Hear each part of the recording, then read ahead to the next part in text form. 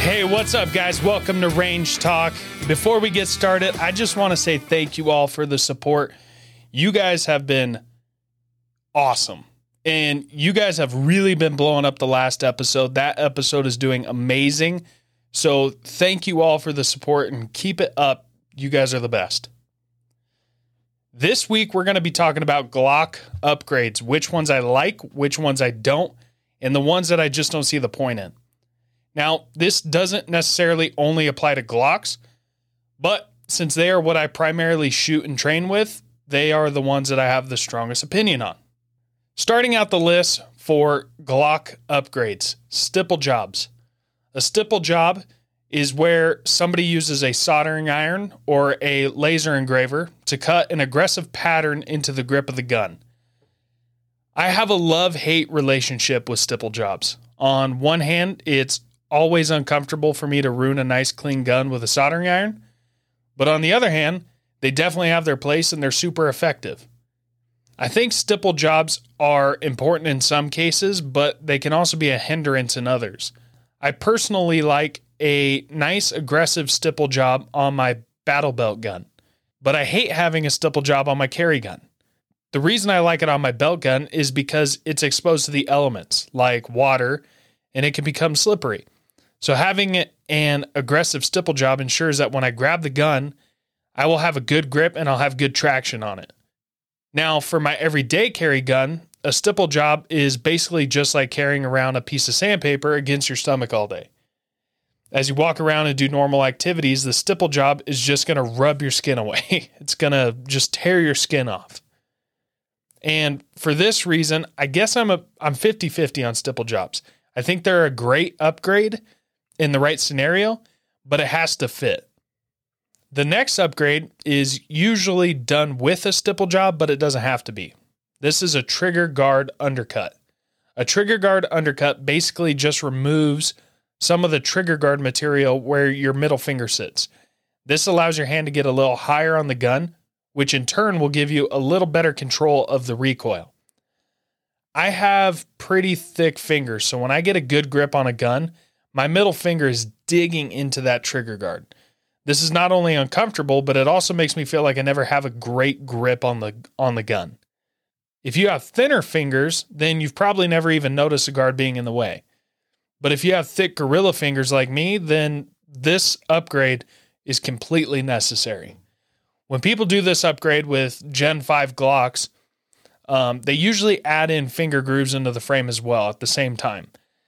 I personally have no feeling or opinion on finger grooves in the frame. I have Gen 3s and 4s with the grooves in it, and I also have Gen 5s with no grooves.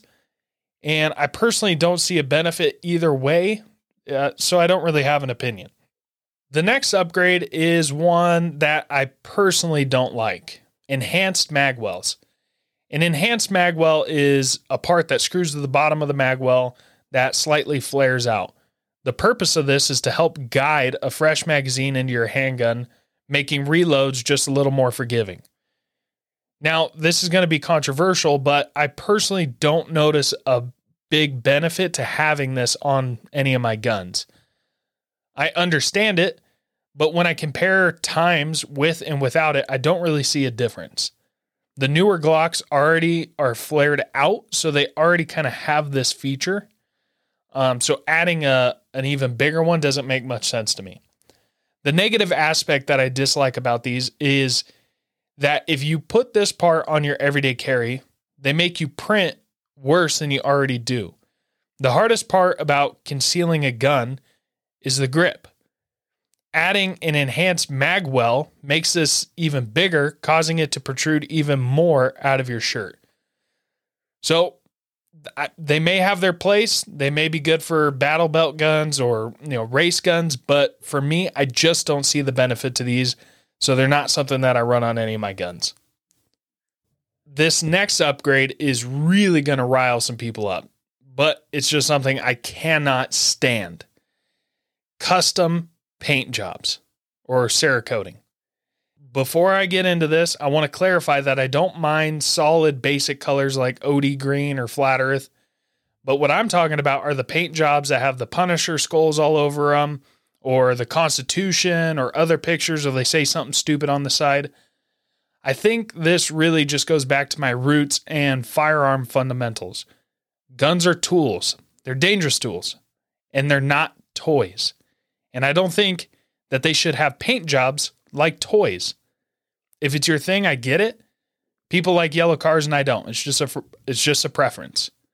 But if I could give you some advice, please be careful on what you paint on your gun. Imagine for a second that you need to use your firearm to protect your life and neutralize a threat. Now, picture yourself sitting in a courtroom trying to explain to everyone that you were innocent and you were just defending your life, and then the court pulls up a picture of your gun with skulls all over it. What kind of picture is that going to paint? It's going to project that you wanted to use it to kill someone. Even if that's not true, that's how the court will see it. That's how a jury who doesn't understand guns is going to see it. I only make upgrades that have a functional purpose that I could explain if I had to. People will also change out the back plates on the slide to have some stupid image on it that also would not look good in court. Like I said, that may be cool, but maybe not on your carry gun. You can do it on your range guns, things like that. You think it's cool, fine. I strongly suggest don't put that stuff on your everyday carry. Now let's talk about sights. To start out, let's talk about upgraded iron sights. There are a ton of different options and configurations of replacement sights. Now, I haven't tried all of them, obviously, but I have tried quite a few. If I was going to upgrade from basic sights, I personally only like putting a bright sight on the front, and I leave the back sights alone or even black them out with a Sharpie. This is an upgrade and can help in some situations, but it's not a make or break for me. So it's not something that I really spend a lot of time or effort thinking about. I have a bunch of different setups myself, and really the only thing that I notice is I like when the front one is brighter than the back ones. That's about it. There's not too much to cover here in my opinion, but adding a nice tritium front sight may be a good upgrade. The next sight upgrade is something that I do care about: red dot sights. The new big shooting trend for handgun is to include red dot sights or add them later. I was a late adopter to these sights as I wanted to let them work out the kinks and get a lot of testing done before I trusted my life to one of these. But over the last year, I have fallen in love. I personally use a Trijicon RMR and I have learned a lot. First off, I have become a better shot using this sight. And when I switch back to iron sights, I still shoot better than I used to. There is very little room for play when you're shooting a red dot sight. So your form and your squeeze has to be perfect. Because of this, it has improved my fixed sight shooting dramatically. These sights are expensive, and if you're shooting a Glock, you will also need to get your slide milled out to accept that sight.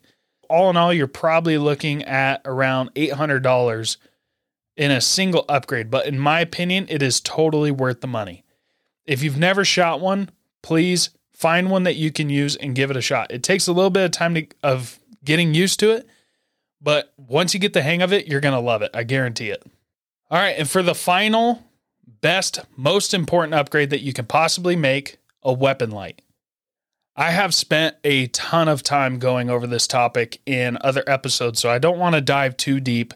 I don't want to be a broken record, but the most important upgrade that you can make to a pistol, the very first thing that you should do out of all of these is put a light on your gun. Half of the day is dark, or that was stupid. Half of the 24-hour period is nighttime, so it's dark, and you need to be able to see and identify your target. A weapon light is the most important upgrade. If you have to start with something, start there. If it was me, I would start with a good light, something that I trust, like a Streamlight or a Surefire. Then I would put a Trijicon RMR on it. I do the undercut myself, so that's basically a free upgrade that I'm doing. And anything else that you want to add after that is just extra. But those three things, they may be expensive, but they are going to take that stock handgun, that basic handgun, and really elevate your effectiveness with it. They are super important. All right, guys, thank you for tuning in. Thanks for listening. Don't forget to share this episode with somebody. You guys are doing awesome. Keep helping me grow this show. I love it. I love you guys, and I'll see you next week. Bye.